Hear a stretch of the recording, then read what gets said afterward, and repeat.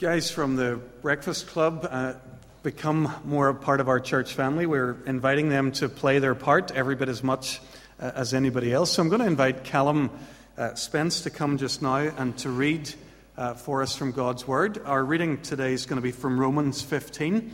So if you flick that open, it's on page 1141 if you're using the Bible in the pew.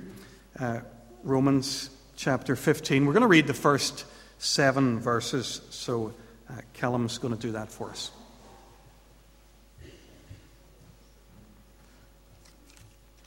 We who are strong ought to bear with the failings of the weak and not to please ourselves. Each of us should please his neighbour for his good, to build him up. For even Christ did not please himself, but as it is written, the insults of those who insult you have fallen on me. For everything that was written in the past was written to teach us, so that through endurance and the encouragement of the Scriptures we might have hope. May the God who gives endurance and encouragement give you a spirit of unity among yourselves as you follow Christ Jesus. So with our heart and mouth you may glorify the God and Father of our Lord Jesus Christ. Accept one another then, just as Christ accepted you, in order to bring praise to God.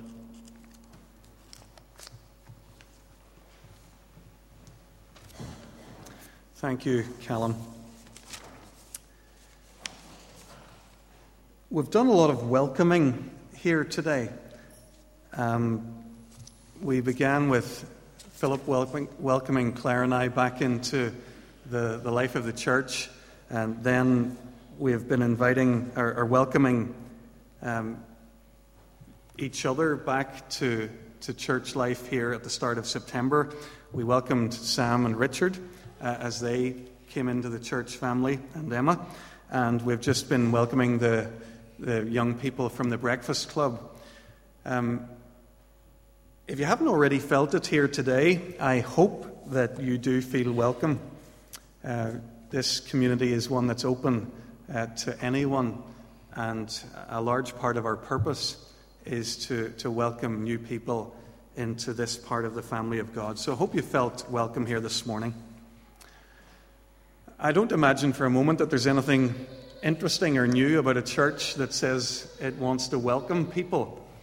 You see it on almost every roadside board that the churches have out there. Come on in, everyone welcome, or some version of that.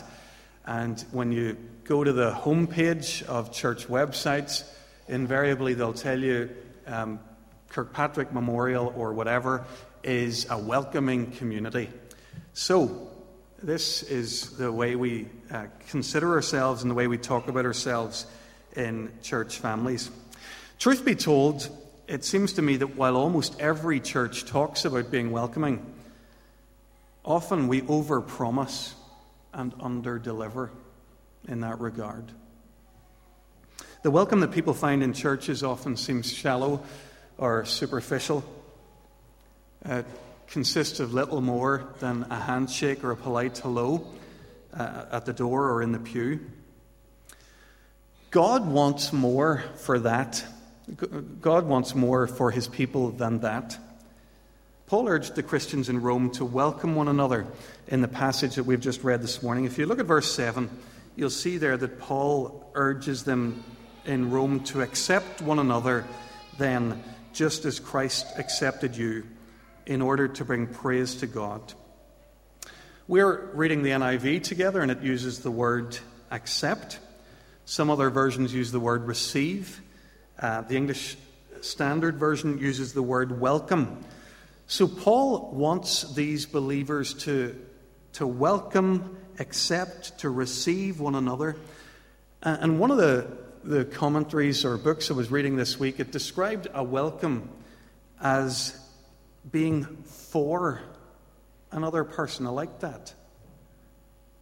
The idea that we open ourselves to other people and we say that no matter how different you are from me, and no matter what you have done or are doing, I want the best for you.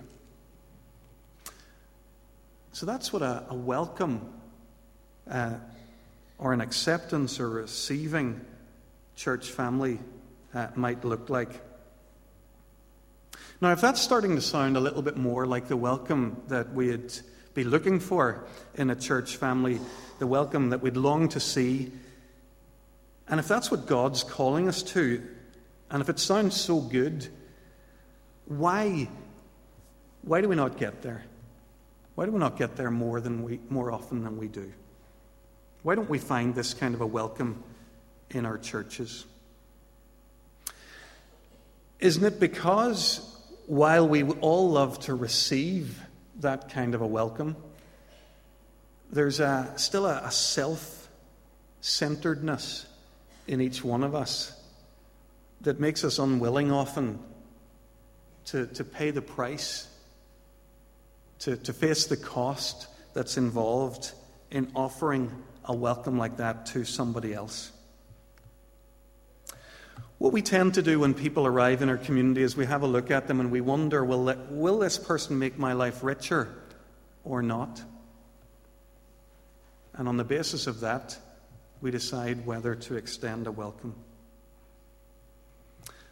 Will this person jeopardize my status in this community? If so, I'll be careful about offering a welcome. What if they end up more popular than I do? In all sorts of ways that we don't have time to delve too deeply into today, offering a real welcome is a costly business. To open our lives to others takes time and energy and much more. It takes actually a total reorientation of our lives. That's why communities that talk about being welcoming, that aspire to be welcoming, end up not being welcoming because the cost's too much. How could we ever do it? What would prompt us to take those steps, to pay that price, to face the cost, to open up our lives to one another in the way that Paul's talking about here? Well, Paul points us without any hesitation or delay to Jesus Christ. He asks us to remember the welcome that we've already found in him. Paul's writing here to a diverse community in Rome. They're made up of Jews and of Gentiles. The last couple of chapters in Romans have shown us that they disagree about a lot of things. They disagree about what kinds of food they should or shouldn't eat. They disagree about how they should celebrate holy days. Paul knows about these differences, and yet he urges them to accept one another in the way that they have been accepted in Christ. What Paul does so effectively here is that he makes the welcome we've found in Christ the basis of the welcome that we offer to one another. Don't even think about welcoming each other until you've remembered the welcome you've found in Jesus Christ. Think of the price that he paid, the sacrifice that he made in his opening himself for us. He left a throne in heaven and was nailed to a cross, all that we might know the welcome of God. It's a matter of pure grace, and it's this same grace that has reached out and drawn not just us, but people from different tribes and nations and races and backgrounds. And they're all coming into the kingdom of God, and they've got different preferences than we do and different prejudices. But Jesus has welcomed them all at such a cost to himself. And now we're to welcome one another, whatever the cost. Twice this week I was drawn to the same passage in Dietrich Bonhoeffer's book Life Together, where he shows how God's love for us teaches us how to love one another. He says this: when God was merciful, when he revealed Jesus Christ to us as our brother, when he won our hearts by his love, This was the beginning of our instruction in divine love. When God was merciful to us, we learned to be merciful to our brothers and sisters. When we received forgiveness instead of judgment, we too were made ready to forgive our brothers and sisters. What God did to us, we owe then to others. Bonhoeffer goes on to say something that I found quite challenging. Give me pause for thought. He says that the love or the welcome that we offer to others is a measure of how much we have experienced the welcome of God. He says the more we received, the more we're able to give. And the more meager our brotherly love, the less we're living by God's mercy and love. God himself taught us to meet one another as God has met us in Christ. A community of people who've known God's warm welcome in Jesus Christ. Learning to welcome one another, that's what any church anywhere in the world ought to be. And what's the outcome when the church lives like that? Well, Paul tells us even that in this short verse. He says that God's going to be praised. Accept one another then, just as Christ accepted you, in order to bring praise to God. It's when the church is full of diverse people from all sorts of backgrounds, with different preferences and prejudices, who welcome one another. It's then that the gospel shines. People see it and they bring praise to God. That biblical idea of people glorifying God or bringing praise to him, it seems to me that it has a very down-to-earth reality to it. People see how great God is, and they're drawn to him. That's what it means for people to praise God or to glorify him. They begin to look to Jesus, and they find themselves drawn to him when they see his welcome lived out among a real community of people. Friends, this morning marks the beginning of our new church year, and we're going to talk a lot this year about the church life that we share, the quality of our relationships, the community that God's building here. And this morning I hope we'll set off on the right footing. Whenever Paul invites the believers in Rome to build a community that'll give glory to God, he doesn't do it on the basis of any sociological research. He doesn't do it by asking them to read a book on group dynamics. In fact, he doesn't even ask them to think about community at all, to focus on community. He asks them to focus on Jesus Christ, the one who's gathering a family around him. I need you to hear this before we set off this year. Don't let's try to build any sort of a community here.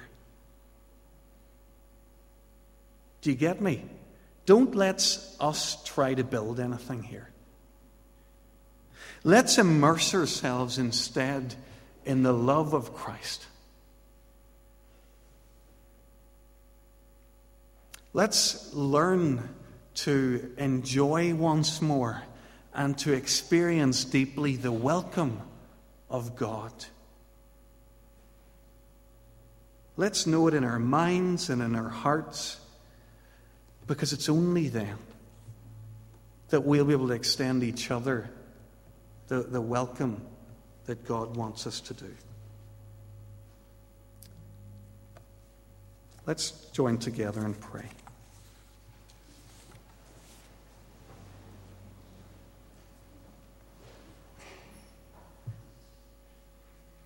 Father God, we know that you long for your church, the church of your Son Jesus, to be a community where all are welcome and where your love is lived out before a watching world. Lord, we would love to be that kind of a community.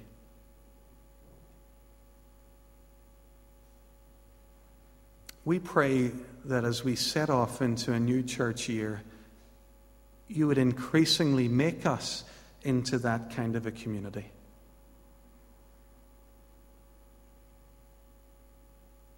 Lord, guard our hearts from any sense that this could be a welcoming place, simply because we're here and because we're nice people, and wouldn't anybody love to be a part of it? Lord, undermine any confidence we might have in ourselves. Instead, Lord, open our eyes further than ever to the kindness and grace and mercy you've shown us in Jesus. Make our hearts secure in you and in your love. And Lord, let that be the basis of our moving out and welcoming all whom you send to us. Help us to welcome one another as you have welcomed us in Jesus. Amen.